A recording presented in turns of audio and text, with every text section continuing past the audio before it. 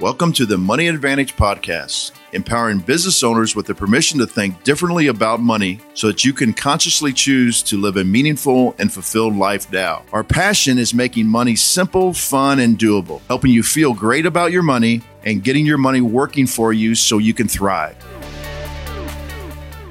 All right. Good morning and welcome back to the Money Advantage Podcast. Good morning, Bruce. Good morning. This is Rachel Marshall and Bruce Wehner, and we are here to talk to you about another very important topic that's probably, if it's not top of mind to you, it's probably somewhere in the back of your mind. And so we are going to be talking today about inflation and more specifically, how inflation can be combated or overcome by infinite banking. I think that's probably something where you might be saying, hey, there's really high inflation, and how does that impact my financial life? But even more importantly, if I'm trying to stay ahead of inflation, will infinite banking solve those problems for me? So that's what we have on our radar and our conversation today. So before we get into the topic and before we share our thoughts and how we're going to break down the show, if inflation is a concern to you, please go ahead and if you're watching live or afterwards, please go ahead and pop into the comment section wherever you're watching. Yes, inflation is a concern, or specifically what your question about inflation is, or about how inflation relates to infinite banking. So that is a question for you, and we would love to hear your thoughts, because the more we hear from you, the better we can deliver content that is most applicable to your specific thoughts. I was going to say concerns, but we don't always have concerns. Sometimes they're just thoughts. So now, Bruce, before I really unpack this, I just want to hear your thoughts on inflation, and then I'll break down how we're going to talk about the show and why we're discussing this. Yeah, so inflation is simply the increase of the money supply. And people argue about this all the time, but Milton Friedman said that only the government can increase the money supply, so the government is solely responsible for inflation. And there's a variety of reasons why they want inflation. Inflation can actually cause wages to go up. And when wages go up, then people go up into a tax bracket, and then they can actually collect more taxes. Nice, right? Yeah. For the government.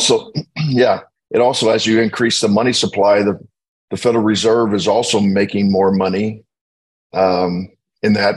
By charter, when they increase the money supply, they can do a lot more government programs. But then what's interesting about this is, our government is, especially certain factions of the government, are trying to help people at what they would call the poorest level and redistribute the wealth. But inflation actually hurts the lowest level people in the income brackets, because they normally cannot invest in things that outpace inflation, whether it be a business, real estate, or other traditional investments, whether they be the stock market or private investments, so on and so forth. And so, the Austrian economists are saying that we should not be manipulating the money supply, because we should let the free market determine what the money supply is. But governments can't keep their hands off of that, because they always think that the central government knows better than what the free market does. But it's really damaging towards what I would call the everyday American. Now, we're going to talk about this. There's several ways to actually combat this, and we're going to go into that in a little bit of detail.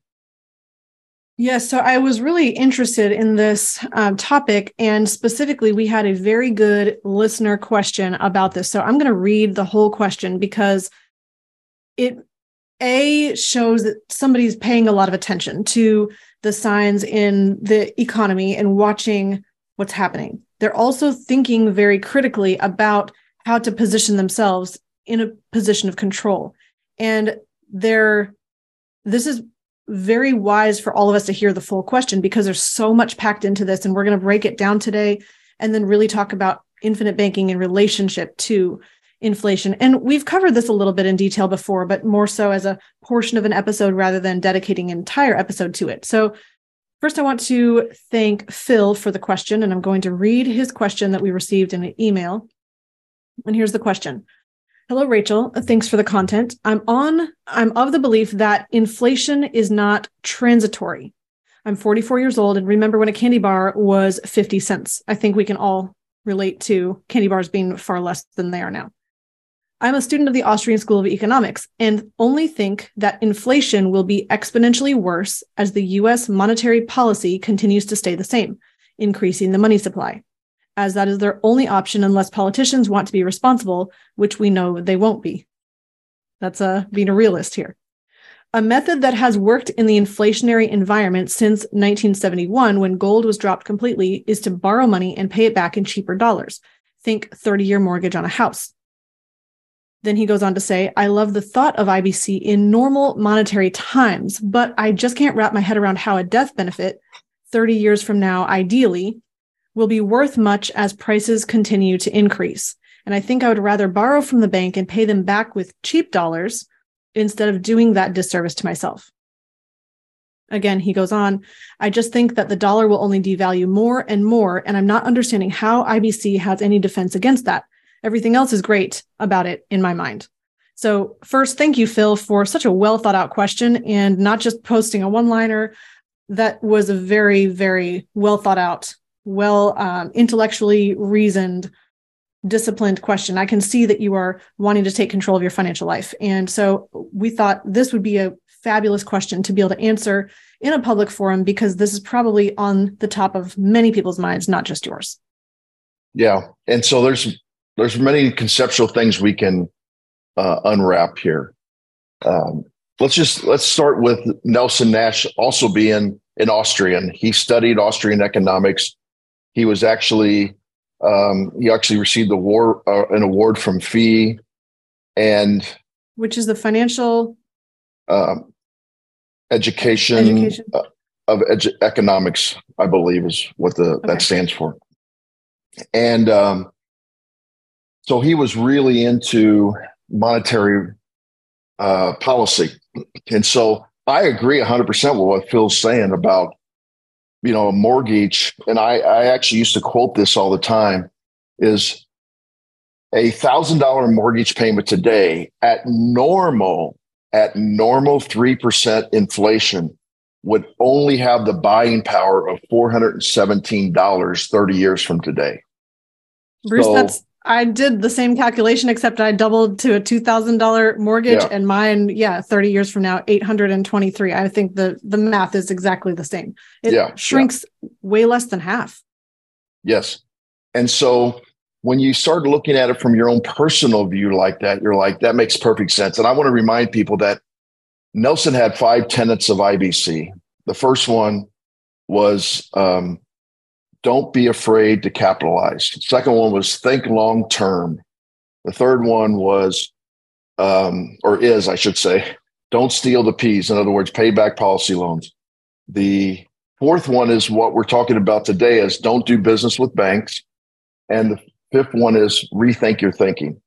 And the don't do business with banks is the one that Phil's talking about. And I want to remind listeners, Nelson didn't get the banks out of his life until he was age 67.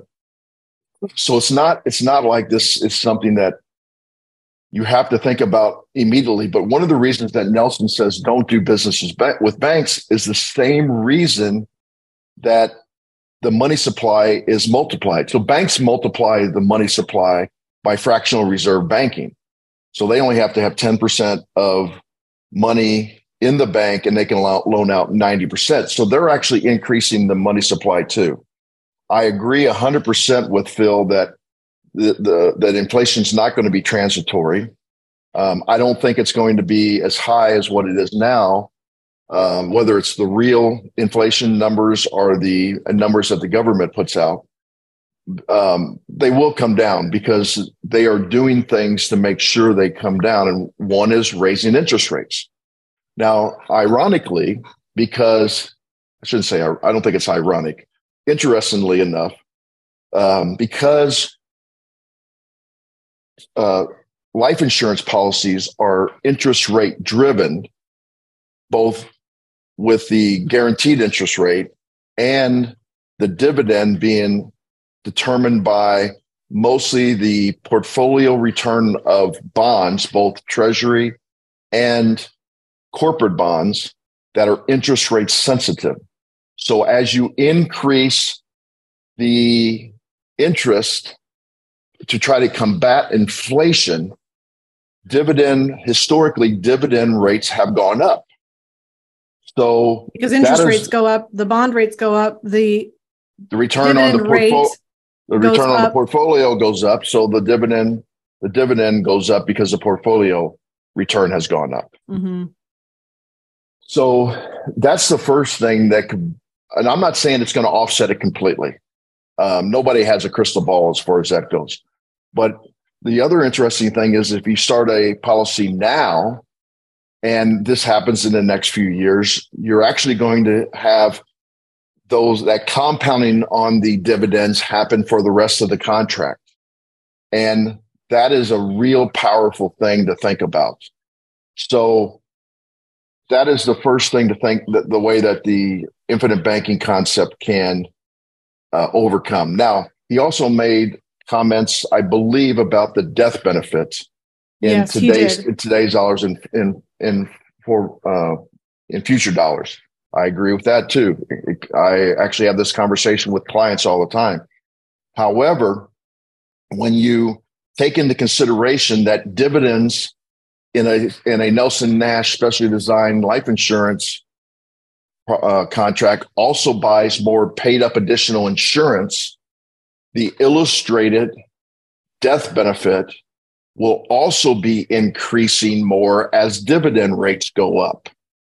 Once again, I don't have a crystal ball. I don't know if it's going to offset 100% of what inflation is, but it is a way to offset inflation.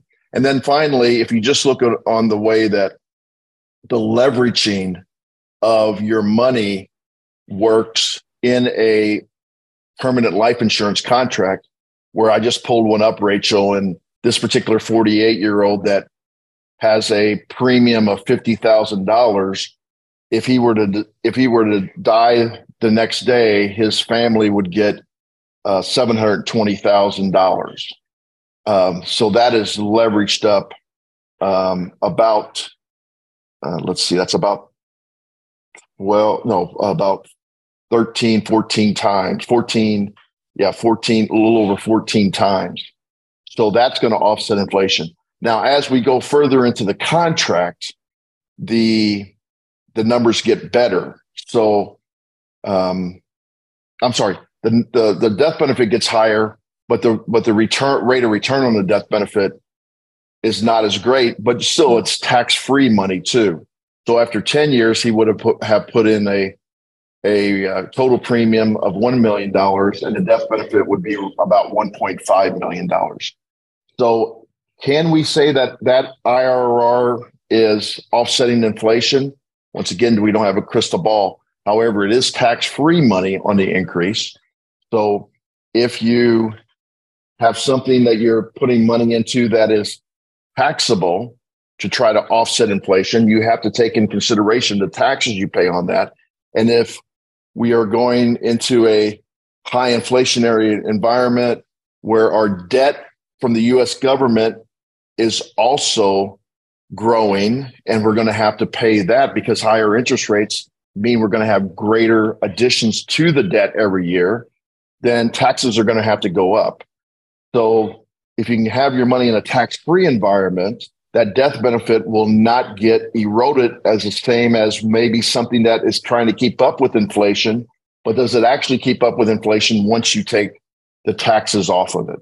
So all these things have to be taken in consideration when you're trying to overcome inflation. And then the final thing, Rachel, if I could comment on this, is you can have the best of both worlds. You could have the increase of the dividends through the increase of the bond rates, and you could borrow against it to put money into an investment that could offset inflation, or at least partially offset inflation. So I don't think I don't think either are mutually exclusive. I think Phil brings up some really, really good points. And I tell people all the time, if you don't want to pay your mortgage off, don't pay your mortgage off. I mean, it does violate one of the tenets that Nelson said, don't do business with banks, because he's thinking they're part of the inflationary problem. And they're part of the boom and bust cycle. Part of the reason that we're in this boom and bust cycle that the Austrians talk about all the time is we manipulated the interest rates so low below the normal free market for such a long time, 12 years, that now we're paying the piper. There's no such thing as being able to do things, manipulate things without consequences. Mm-hmm. So we had a boom cycle. Now we're going to go through a bust cycle. And that was caused by the manipulation of the money supply. Bruce, there's so much packed into this and so many places we could go. I love how that was a very wonderfully packed essay on the whole subject that covered all the bases. It really did. And I want to share a few additional things, but I think I actually did some math on a policy that I have in place on myself, just because I wanted to see what the leveraging looked like compared to inflation. And again, we could say, well, what is exactly inflation? You can look at the Bureau of Labor Statistics. You can look at, you can look at the official numbers. You can say, well, are we looking at inflation on the rolling calendar year basis? Are we looking at the average inflation over the year? Those are going to be different numbers. And again, that's just official inflation. Then you look at, well, what are you paying at the grocery store? You can break that down. There's a website as well that you can go to, inflation calculator. Yeah, and inflation is different where you live too. Oh, yes. Some people that live in a more conservative, rural area may not feel inflation as much as on the coast, mm-hmm. where there's other pressures of people wanting to live there. So you have different type of inflationary pressures, just supply and demand inflationary pressures. So oh, yes. There's different types of inflation. And it's interesting that I think, don't they leave out food and energy costs with the typical numbers for CPI, the Consumer Price Index? Mm-hmm. But if you look at the Consumer Price Index and you go to BLS.gov, you can drill down into the specific categories. And I mean, just some of the highest ones were cereal and bakery of grocery. So that component, that subsection was 15.6% increase over last year I think it was from January to January. That's high. I mean, that's something that we're feeling in reality terms. Fuel oil was 27.7% increase, utilities 26.7%, airline fares 25.6%.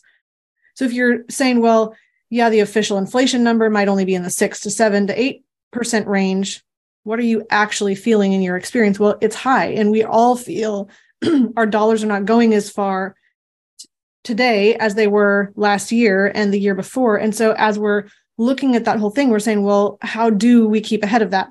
Another piece that I pulled up is when I looked at my specific policy, one of the policies that I have enforced, I was looking at in year one, the premium. If I paid the premium, it was a $30,000 premium. The death benefit in the first year was just under 575,000.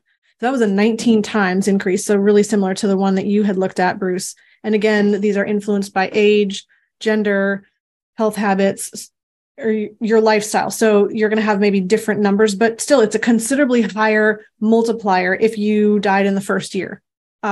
Great return on investment, terrible for your life. So let's not hope that for anyone, just so that we can get ahead of the rate of return. I think maybe that's the most compelling reason to say rate of return is not the most important thing. Otherwise, we just all buy life insurance policies and die right away if rate of return was the king of all end goals. So then I did look out in the 39th year of the policy, I'll be about age 75. And at that point, the death benefit payout compared to premium paid in, and this was a super rough calculation. This was about 3 times what I'd paid in. So again, that considerably dropped. But because Bruce said this, and I want to really be specific, when you have a properly structured whole life insurance policy that is performing as efficiently as possible for you, one of the keys is to have your dividends purchase paid up insurance, which means that because of that feature, you have a continually rising death benefit. So what was interesting to note is that in my policy, at that year 39 marker in the policy, no more premium is paid in. However, the death benefit continued to rise tremendously so that by age 121, hopefully I will live that long. That would be so amazing. That's the end of the policy. And that's when it endows, which would pay out to you the full death benefit and cash value, which are going to equal at that point. It would pay out to you in your lifetime if you're still living and you live past all their projections. At that point, it was a 12 times multiplier, again, of what had been paid into the policy. So that's the leverage piece. But what I think is even more profound is two components. One, Bruce, you brought up the whole idea of being able to have your cash growing in your control inside your whole life insurance policy. And so this is the and component of having an and asset. You're able to borrow against that and put those dollars to work over in another investment. Maybe that is a duplex or a fourplex, and that is going to bring in rental income. Maybe at some point you sell that. Maybe you buy an apartment complex. Whatever you're going to do with the capital that's inside your whole life policy, if you put it to work in other investments, you have not only the growth inside the policy, you also have the compounding of the growth outside of the policy. So those two returns are going to be making that policy work even harder for you. And then I wanted to share another number as we're working on some specific data in a course that we're designing on infinite banking. So there will be a new course out soon. One of the numbers that we looked at is long-term compound growth. And what's really interesting is that most people don't ever experience the long-term compounding growth because we usually save up money and then we take it out of the account, wherever it is, savings, a CD, a money market, a mutual fund. We put the money in, somehow we take it out. We put the money in, we take it out. And so we interrupt the compounding and we're in a position where we don't experience that long-term uninterrupted compound growth. But inside of a life insurance policy, you do get to have uninterrupted compounding. So what we did is we took a look at if you say we're putting aside $100,000 every year and say that was growing at 3%. I'm oversimplifying. I'm not saying this is exactly what you're going to do inside of a policy. Let's just say you were saving $100,000 a year, you're saving, and your growth rate on that is 3%. What would happen at the end of 30 years would be that you have, I don't know if I have the number in here. I don't have that number, but I do have, you would have considerably more money at the end of that compounding curve than what you put in. And it's not just the amount that you saved. It is higher and higher and higher. That's going to continue to ratchet up in a hockey stick curve that's much more powerful at the end of the curve. And if you were able to hold that money even longer, so say you were able to hold it not just 30 years, but you were able to compound that money over 100 years, you're going to have a tremendously higher benefit at the end of that money. So the power of having money in your control is exponential and astronomical. And that's the real benefit of using infinite banking, is that money is now in your control. You have access to be able to use it. You can guarantee it's not going to drop in dollar value. Now, it might have, if you're comparing that against inflation, yes, it might have lost some purchasing power, but it's not going to drop in dollar value. So make sure I'm not miscommunicating here. You're going to know what the dollar value in that cash value account is. And you have the ability to know that you have that guarantee. And that's powerful in your financial life. Yeah. So it really comes down to mindset, which I think IBC comes down to more mindset than anything. So what can you control? Do you control what the government does? No. You can control maybe a little bit by voting a certain way. Can you control what monetary policy is? Well, Nelson and the Nelson Nash Institute actually thinks that if enough people actually do honest banking and actually save first and then spend, that will put pressure on the monetary policy, because they will have to actually react to that, people not actually borrowing so much. And if you don't borrow a lot from a commercial bank, then you are not increasing the money supply. So you are actually helping in the area of inflation. Plus, you're helping yourself too, because you're taking the banking process into your own hands. You are recovering some of the financing that you normally do without losing the opportunity cost of the compounding of your money. So this is why Nelson was so adamant about not doing business with banks, because he felt like they were part of the problem in a variety of ways. And one was actually also causing, having some cause of inflation, not total cause of inflation, but having some cause in inflation. So all in all, Phil, great question. I think that in light of the whole situation, having control and having something that is the best place to store capital that is not at risk is very valuable. You could say, and I don't think you're saying this, Phil, you could say, why save at all? Because any savings is not going to keep up with inflation. So therefore, I should only borrow capital to invest. And if you're in that position, well, the investment has the potential of risk, which isn't bad. It just has that inherent potential of risk. And if you're borrowing, then you're paying interest back to the banking system. And that is what Nelson was saying. If you have the ability to recover that cost of capital and be earning interest, not just paying interest, you're in a much more powerful position. And so that's why infinite banking is not just saving you dollars. It's in a position of putting you in control. Yeah, and if you pick up Dr. Bob Murphy and Carlos Solaro's book, How Privatized Banking Really Works, they actually explain all this. And it's not just the fact that a bank can actually have 10% reserves and then multiply that by 90%. Think about this. Then whomever's doing that, let's say they borrow money from a bank and they go use it to purchase a home, especially in a rebuild situation, but even purchasing a home, because you're going to have other purchases then. But in a rebuild situation, what you're now doing is paying the contractors for building your home.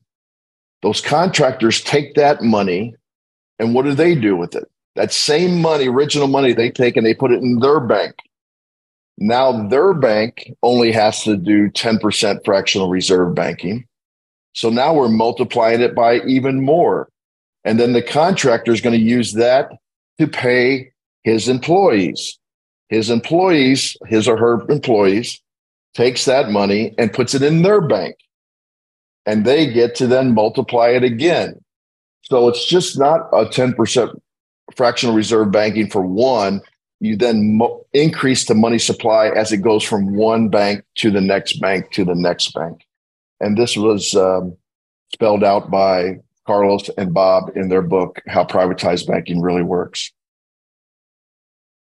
Bruce, there is a couple of thoughts here in the chat. I'm not sure if you're seeing them, so I'm going to share. Joseph DeFazio is sharing a question. This is on LinkedIn, so you may not see this. Yeah, I know Joe.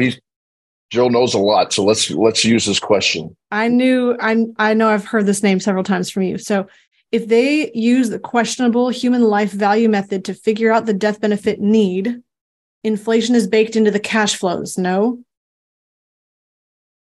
So there's kind of two ideas going on here. Say that again. I can also pop it in the chat for you so you can see it. If they use the questionable human life value method to figure out the death benefit need, I know where that's going here. Inflation is baked into the cash flows, no?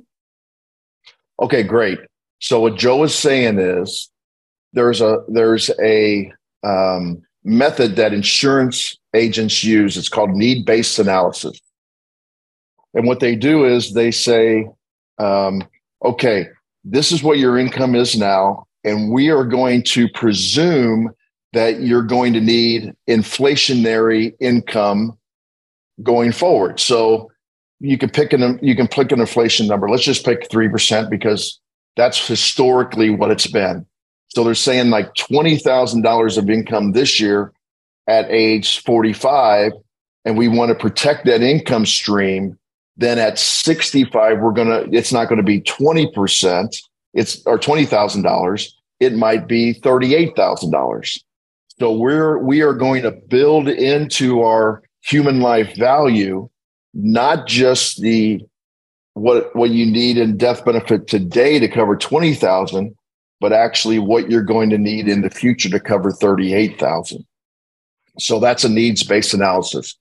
We use that to some extent, but I always say I'd rather have analysis done on what you want to happen, not what you need to happen.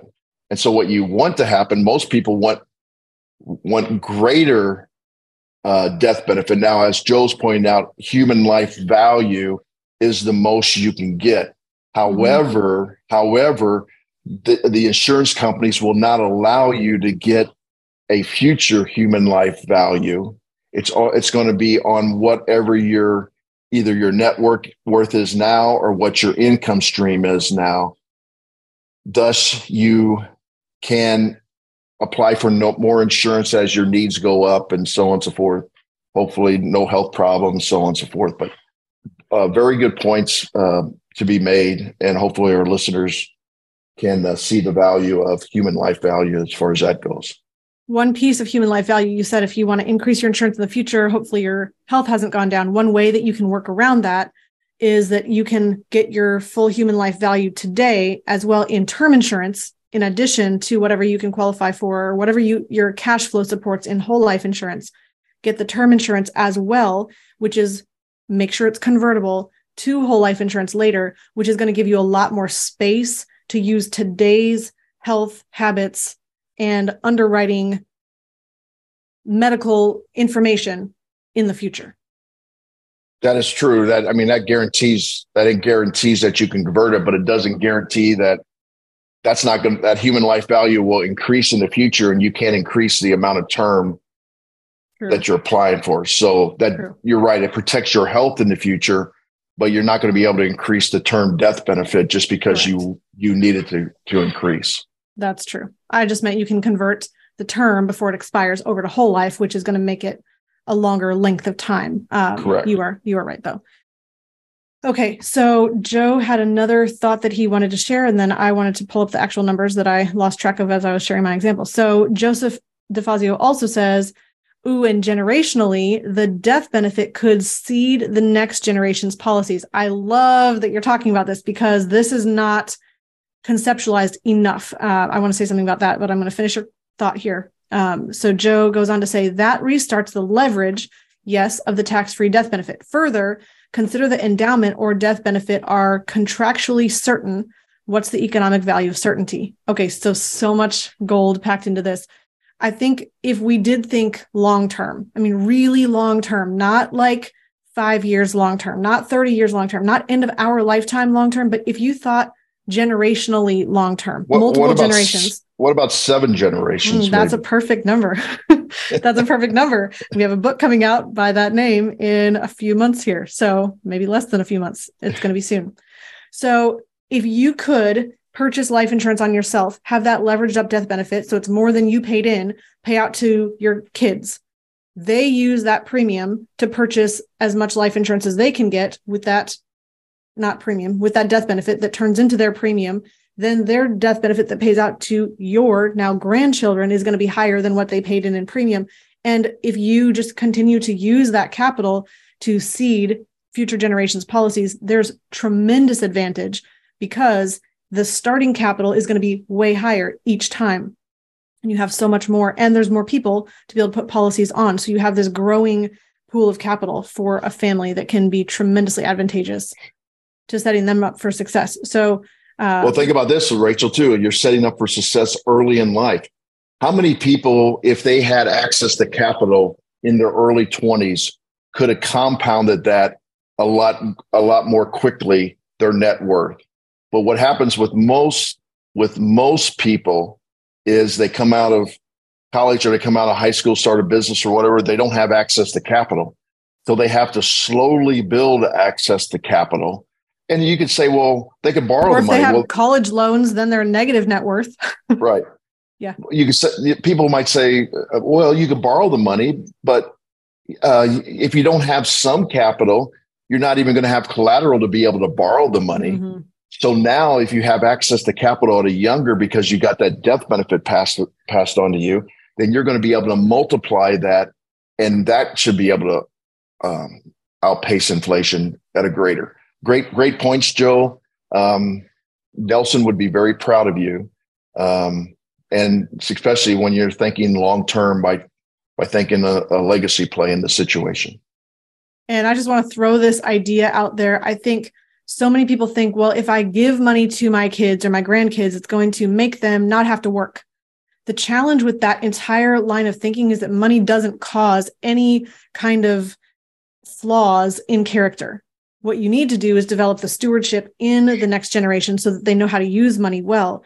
Because whether you give it to your children or you give it away, you're giving money to someone's kids. And if you're saying, well, my kids aren't going to be responsible enough to handle my money, I'm going to give it away to someone else. Well, you're just giving someone else's children your money and trusting that, well, it's fine if they screw up their life. It's a poor belief about money that we have, that more money is going to lead to more entitlement and more problems. It only does if you haven't built a solid foundation of character and stewardship and training.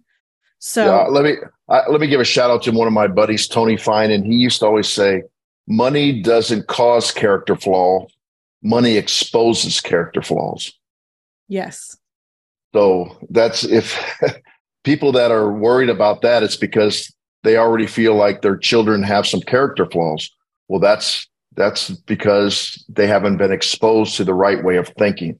If they've been exposed to the right way of thinking, they're going to respect capital and they're going to multiply capital and serve others with that capital. Yes. And that is the way you should be thinking. And that is the way you should be communicating with your children. Absolutely. Okay. So back to my numbers really quick, just in case you were holding on to the edge of your seat, waiting for a final number, and I never shared it with you and I redirected.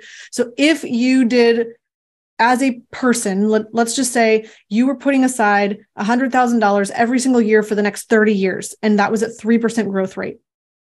In 30 years, you would have saved of your money, capital putting in, would be $300,000.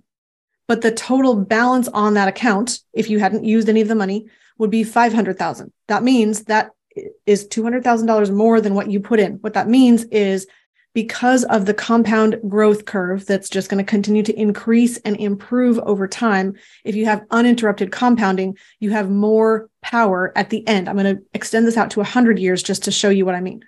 So if you then continue the same savings process, say that you had in your family multiple generations of having a savings plan and a savings habit over multiple generations, and you had $100,000 going into some savings tool every single year for 100 years at 3% growth rate, 3% interest, you would have in total put in $10 million of capital into this savings system.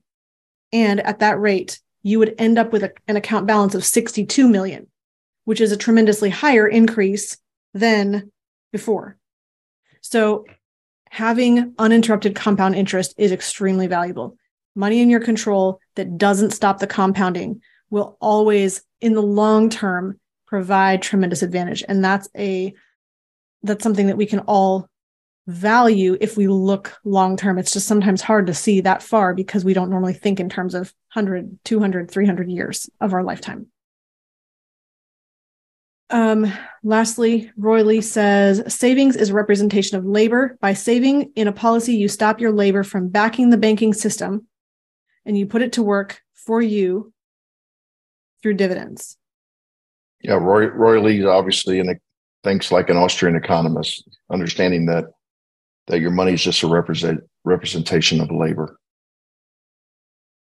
So if you have questions, you can drop them into the chat. We won't see them after the end of the show, but you can also email us at hello@themoneyadvantage.com if you have questions that you'd like us to address on a future show, or to you directly.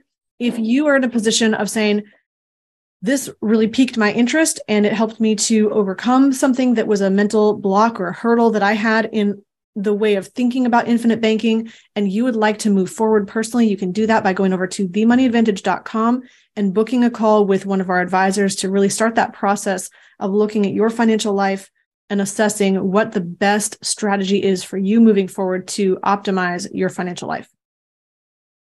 Before we close, thank you for being with us today. Go ahead and hit like on wherever you're watching. Go ahead and share this episode. And if you would like more content like this, we would just encourage you to share your thoughts and questions with us in the comments or by email. Bruce, anything you want to say before we close? No, I think thanks everybody for the questions. And if you're, I'm looking at them on YouTube. If you want to subscribe and keep up with the content, we'd really appreciate it.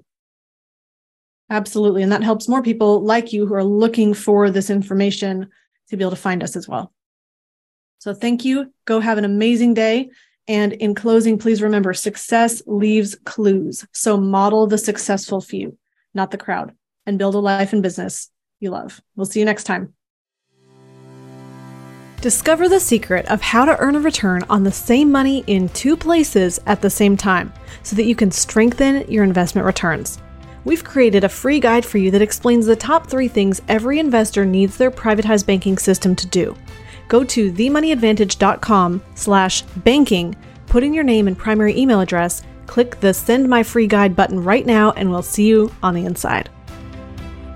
Thank you for listening to the Money Advantage podcast. Today's show notes and resources are available for you on themoneyadvantage.com. If you like this episode, make sure you subscribe and leave a review. If you have any questions or desire to speak with a qualified financial professional after listening to today's podcast, we encourage you to reach out to us at hello@themoneyadvantage.com or check us out at themoneyadvantage.com. The opinions and views expressed here are for informational purposes only. This material is educational in nature and should not be deemed as a solicitation of any specific product or service. All investments involve risk and a potential loss of principal. Kalos Capital Incorporated nor Kalos Management Incorporated offer tax or legal advice. Please consult with a tax advisor or attorney for advice regarding the impact on your portfolio. Securities offered through Kalos Capital Incorporated, member FINRA, SIPC, MSRB, and investment advisory services offered through Kalos Management Incorporated, and registered investment advisor, both located at 11525 Parkwood Circle, Alpharetta, Georgia. E3 Consultants Group is not an affiliate or subsidiary of Kalos Capital Incorporated or Kalos Management Incorporated.